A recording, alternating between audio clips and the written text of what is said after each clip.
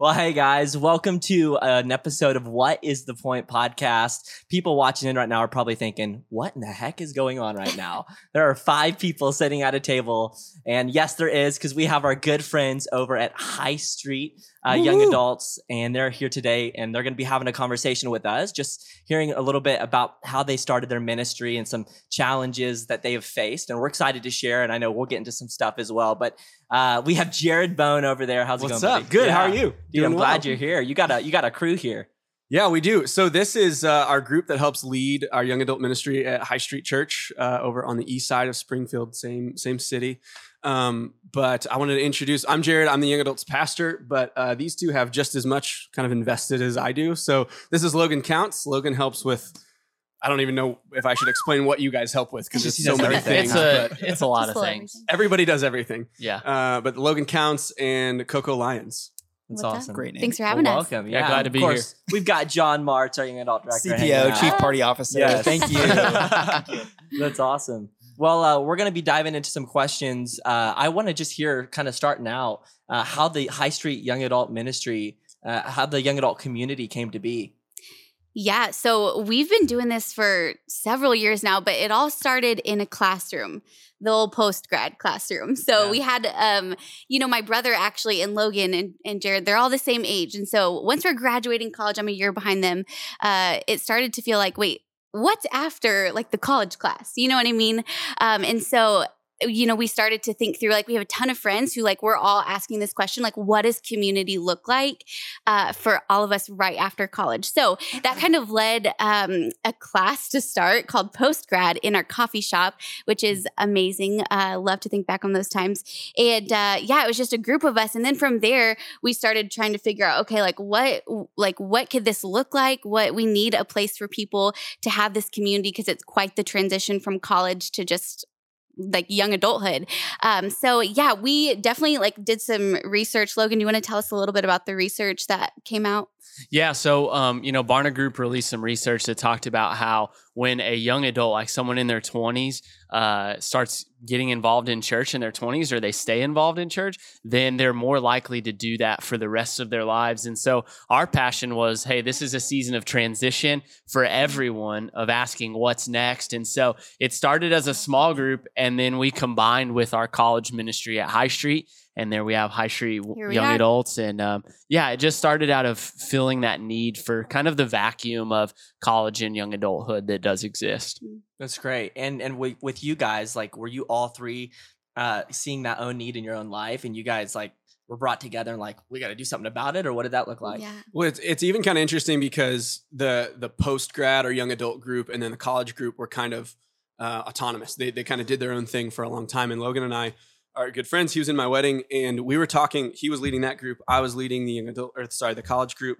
And we had several times where it was like, hey, what are you guys doing on Tuesday night? Oh, we're doing this. What are you guys doing on Wednesday night? Same thing. And it was like, we were talking about the same things in 2 different settings. And we were both, I think, getting kind of tired, and we were both kind of doing everything ourselves, and had a small team with us. And it kind of got to the place where we were like, we are answering the same questions in 2 different ways. Really, if we just took the same questions and combined them, we're answering them with the Bible. We're answering them just 2 different nights of the week. So if we could combine them, we could probably do it better if we were together. So, and I just want to say too that it didn't happen without God's providence, right? Yeah. Like that God, we were all kind of praying through this of what is we want this to be something more than what it is. But God, you got to help us get there. And God really answered that prayer and brought our team together. And so, it's not like we just made this decision on our own. We really felt prompted and compelled to do that. Yeah. Well, I know even our story is a little similar, and really that there is this need, in college and even after college, where there's kind of a gap where you see in the church that right now, in a lot of places, there's not a community for young adults to come together. Mm-hmm. And that is something we desperately saw, and God placed even in our lives, in our hearts, of hey, we need to try to find a way to bring these young adults together to find healthy community. So John, you want to talk a little bit more about what that looked like? I mean, especially in my own life, I've spent 4 years building a solid community in college, and then I graduated, and then I'm like, oh man, do I Am I that guy that goes back to his college campus and hangs out with his college buddies? Or do I move forward? And what does that look like? And thank God, God got a hold of my life and really shifted some of my priorities, because I'm thinking, do I go back home? Do I go someplace completely different? I don't have a career necessarily right here, and I don't even know really what I want to do. So I think for us, just seeing that need of Springfield is a great area. And once you graduate from college, what do? You don't have the community you had before. You don't have the support you had before. And a big thing that's always been here at North Point is just don't dig your well while you're thirsty. So, man, if you don't have that community built in place, when those times like that hit, you will go in all the wrong places looking for that. And you'll get very creative on the places that you'll go. So it's just huge that you already have that. And maybe it's separate from your school or your work. Love that. Yeah. One of the things that we looked at was like when we combined college and young adults, we had 18-year-olds that were struggling with the same things that 28-year-olds were struggling with. And it was just a graduated version of it. So the more that we thought about it, the more we were like, it's almost a good thing to be 18, 19, 20 years old and see someone who's 25, 26, 27. Absolutely. Who, you look at the next transition of your life and it scares you. You look at if you're married, it's having kids. If you're single, it's dating. If you're in college, it's graduating. Yep. And looking at someone in the next phase of life and going, wow, okay, he doesn't have it all together, but he's doing okay, is really calming. And to take away another transition of, hey, all that community that you have, we're actually going to get rid of that through this transition with you. That can be such a calming thing for people and such a helpful thing in that season, so that it's not just transition after transition after transition, that when we combined college and young adult age, we really realized that we're getting rid of a transition that's really hard for a lot of people. And adulthood, adolescence is prolonged. People are getting married later. We were seeing college students that were like, I'm taking a couple like loops here. I'm my senior year's like 2 or 3 years long. Is it okay if I keep? I've done that. Is it okay? Hey, just saying. Okay. Hey, the average is 5.5 years. It really is. Yeah. Everybody changes their major. You guys on do average. A lot of research. I love this. Everybody changes their major at least 3 times is what the average is. So like if you're 5.5 years, that means you're graduating at 23.5. You're a little bit older than what you think, because you set into college with 4 years. And then we had people that were 24 years old in the college ministry going, am I still allowed to be here? And then they were trying putting their foot in the water of young adults and going, where do I land? And it was like, we just need to provide them a place to live and a community of believers that they can see people ahead of them, help people behind them. And really, that was one of the things that we really saw. What would you guys say are like some of the needs that, because you talked about some of the needs, like what were some specific needs that you guys saw in young adulthood that you would say, we have to do this. We have to do young adult ministry? Yeah, I mean, for me, I had come out of a season where I was learning, growing, being stretched a ton in college, and I had community. But then I kind of saw, like, and it kind of goes back to what John was saying. Like, I saw the road and where it was leading, and I saw, okay, well, after college, what do I do now? What's going to happen? And for me, it wasn't like I'm this really, wise person that just saw this big need. I just looked at the need that I had. Exactly. And I was like, oh my gosh, I need community, and I want healthy community. I want people who can challenge and stretch me and grow me in my faith. And if there's not that here, what can I do, or what can God do through me to help build that? And so that's where I took like a personal responsibility and said, if I want to have community, I might not find it. I might need to forge it. And that's going to look different than maybe what I want it to, and I might have to play a bigger role than I even want to play, and that might make me more uncomfortable than I want to be. Sure. But that was something that I was like, I know this is important, and I know God has equipped me and given me the tools up to this point, and so what am I going to do about it? Yeah, and I think Bryce and I, neither of us were paid to do young adult ministry, nor were we even asked. So there's a little bit of that, but we both had been praying kind of on our own, of just like, God, break our heart for something. And when we had found that, we really think it's this age range, and man, thank God, like through a series of miracles, I landed in this spot to be able to actually have a platform to jump off of. Like, let's take advantage of this. And I just remember Bryce coming up to me and being like, dude, we got to do something for young adults. And I was like, yeah, I was like, well, if you're in, I'm in. So that's literally and how then we're like, what do we do? Yeah. Oh, and then, then comes the craziness, but all throughout that, I mean, there was obstacle after obstacle after obstacle, but you just saw God's hand on that. And, it definitely wasn't easy. So here's the deal. When God breaks your heart for something and you decide to step into that, it is not going to be like no opposition, super simple. You'll know this is the right step. Yeah. No, it's stumbling in the dark. So here's the deal. If you're out there listening to this podcast and your heart is breaking for something and you're just waiting for an invitation to start it, like I'm waiting for my pastor to ask, this is your invitation. Go ahead, step out into it, start moving forward.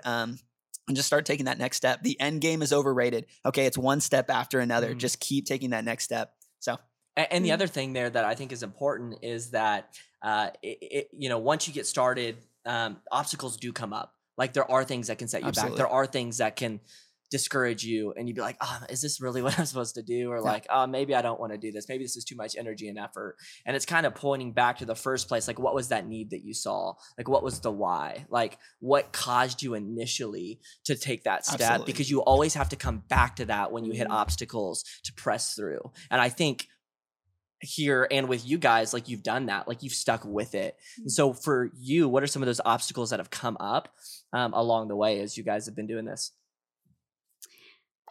We've been working with, there's 3 of us leading a ministry. And so that in itself, a lot of ministries, it's like a 1-person deal, but it's been something that we have to work through. Just communication has been so huge. And it really does reveal kind of what is going on in your heart when you're leading with other people.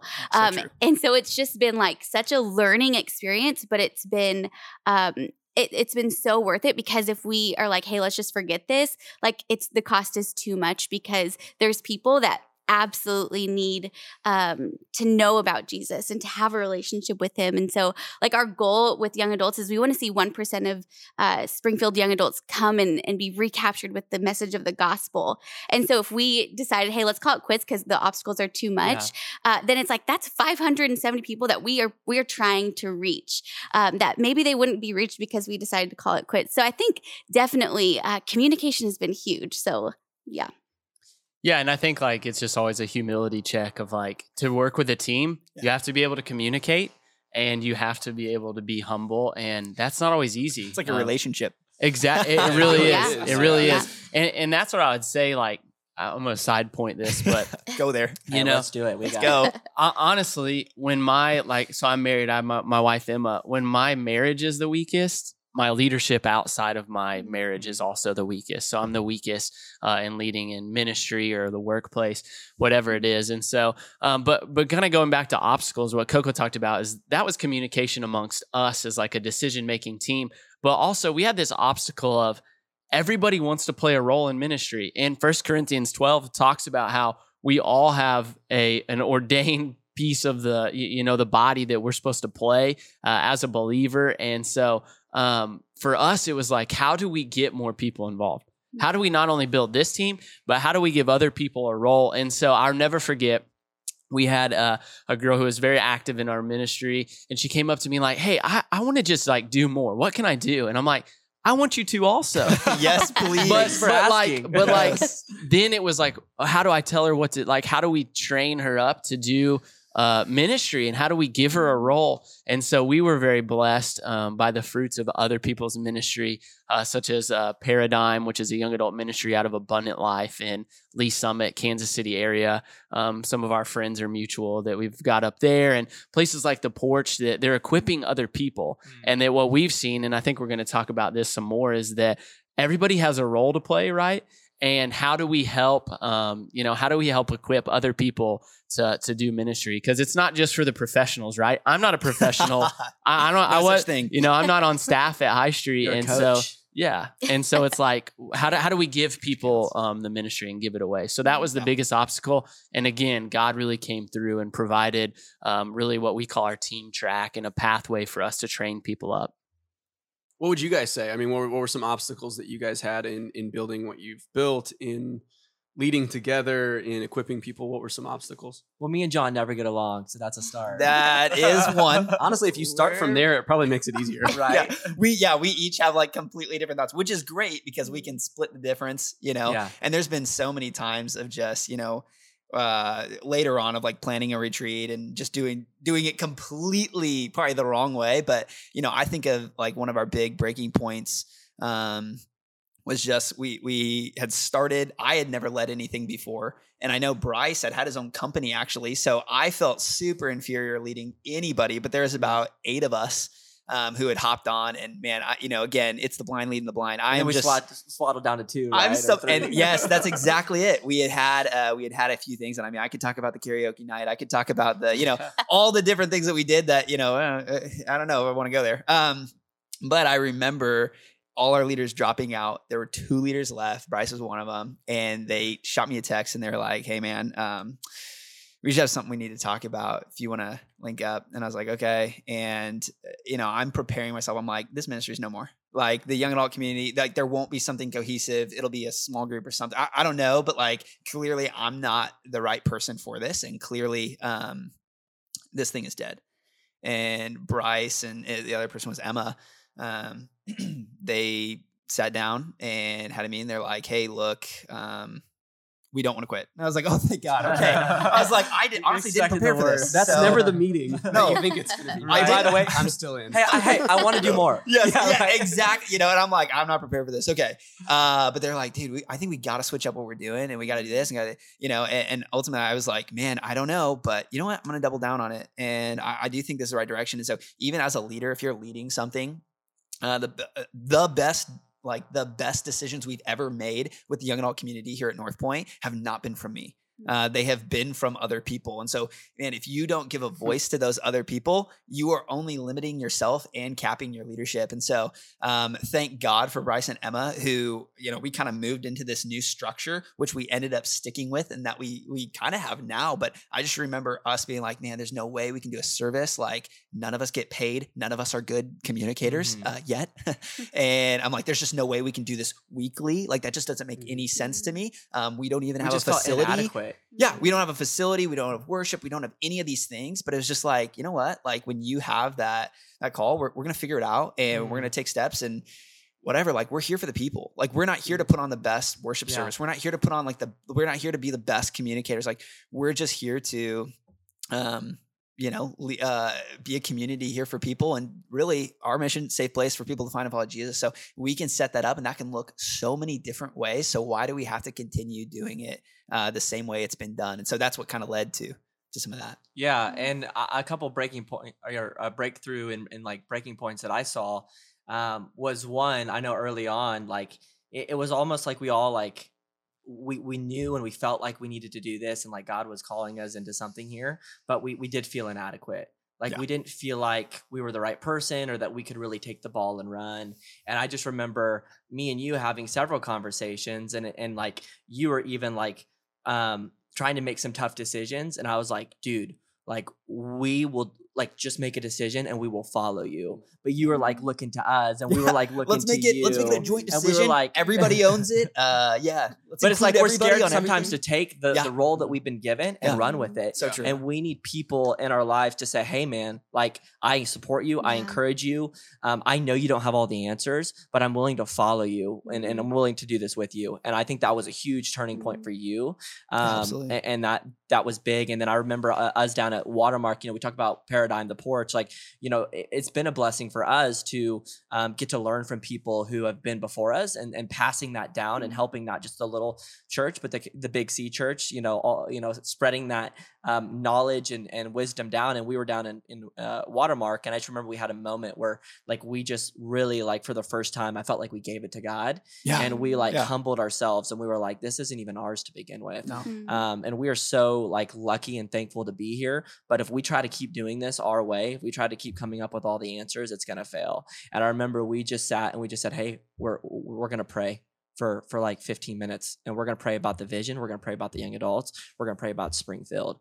And I feel like from that point on, like that gave us a foundation to really push through the hard stuff and to really like take those big steps forward, knowing this is scary as heck, but we're not in it alone.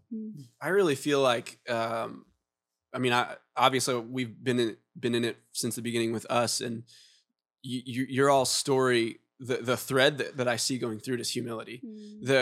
There's so much in life and ministry that if you're that leader who takes life by the horns and owns it and does everything and leads with some force, like that's not necessarily leading with humility. And I think that you can do it by yourself and be successful and do it with humility. But I think that there's so much to showing up and saying, hey, I know I don't have all the answers.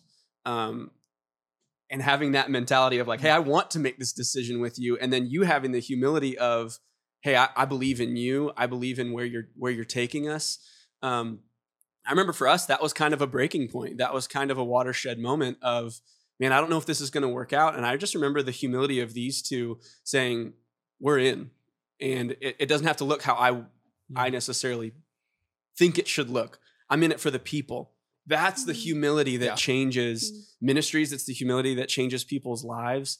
I remember people that when we first started, that we were like, hey, this is what we want to do. We don't know how to get there. We don't know what to do. They were like, we're in. We're just going to be with you. We're just along for the ride. Like, thank God for great. you. We don't know where the bus is going, but thanks for being in it. Yeah. And that sense of humility, like that changed me. That seeing that in those two, it was like, man, I need to have that as a leader. I need to have that as a Christian. That I want to follow Christ with that same humility. God, I don't know exactly how we're going to get there, but you've said where we're going. So I'm just on the bus. I don't know how to get there, but I'm just on the bus. And I think about like this, we've talked a lot about humility, and as far as what that looks like in leadership, that doesn't mean you just let people run you over. It doesn't mean that you don't fight and challenge and keep pursuing like that greater vision. I mean, I look at Paul, I very much believe Paul was extremely humble, but also very much not okay with just the status quo. And so I think for us, you know, for all of us sitting here, we saw a void that there were young adults who we wanted to reach, and we wanted God to use us to do that.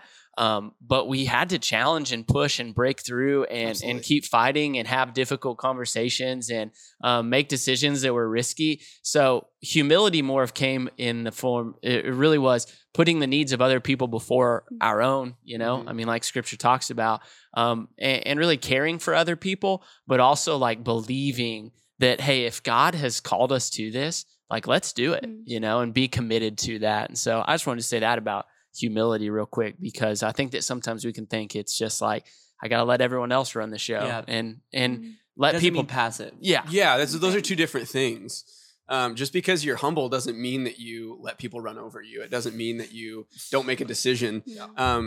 Being humble is trusting and following God and understanding that doesn't mean ruling with an iron fist. It doesn't mean my way or the highway. It just means I'm going to put God first. I'm going to put the mission first and help people get there. And sometimes that's difficult. Sometimes that's a difficult place to pull people along with. And I think of this like this illustration, and I kept having to remind myself of this, is like, man, I can walk through life like this, you know, with the iron fist, or I can walk with my hands open. And it really is a symbol of like me letting things in my life like go to God. And like, you know, I don't want to take too much credit here, because I was this leader. Like this was the person I was. Like I would run people over. I would go my way or the highway. And like God had to take me to a breaking point to allow me to like see that there's a better way to serve a mission, to serve his mission, and to work with people. So like even for people out there that's listening, like that didn't always come supernatural to me. Like I was the type of person who would stronghold things. And so I had to like grow in that and learn from others who modeled that and become more like Jesus by reading his word in that. So there is hope for people in that. I think that's going to wrap us up. We're going to do a 2-part, and this is going to be the end of part 1. If I remember right. This is going to be the end of part 1. We're going to jump on for part 2 in just a minute. So jump on to the next podcast, and we'll see you in just a minute. Perfect. Thanks.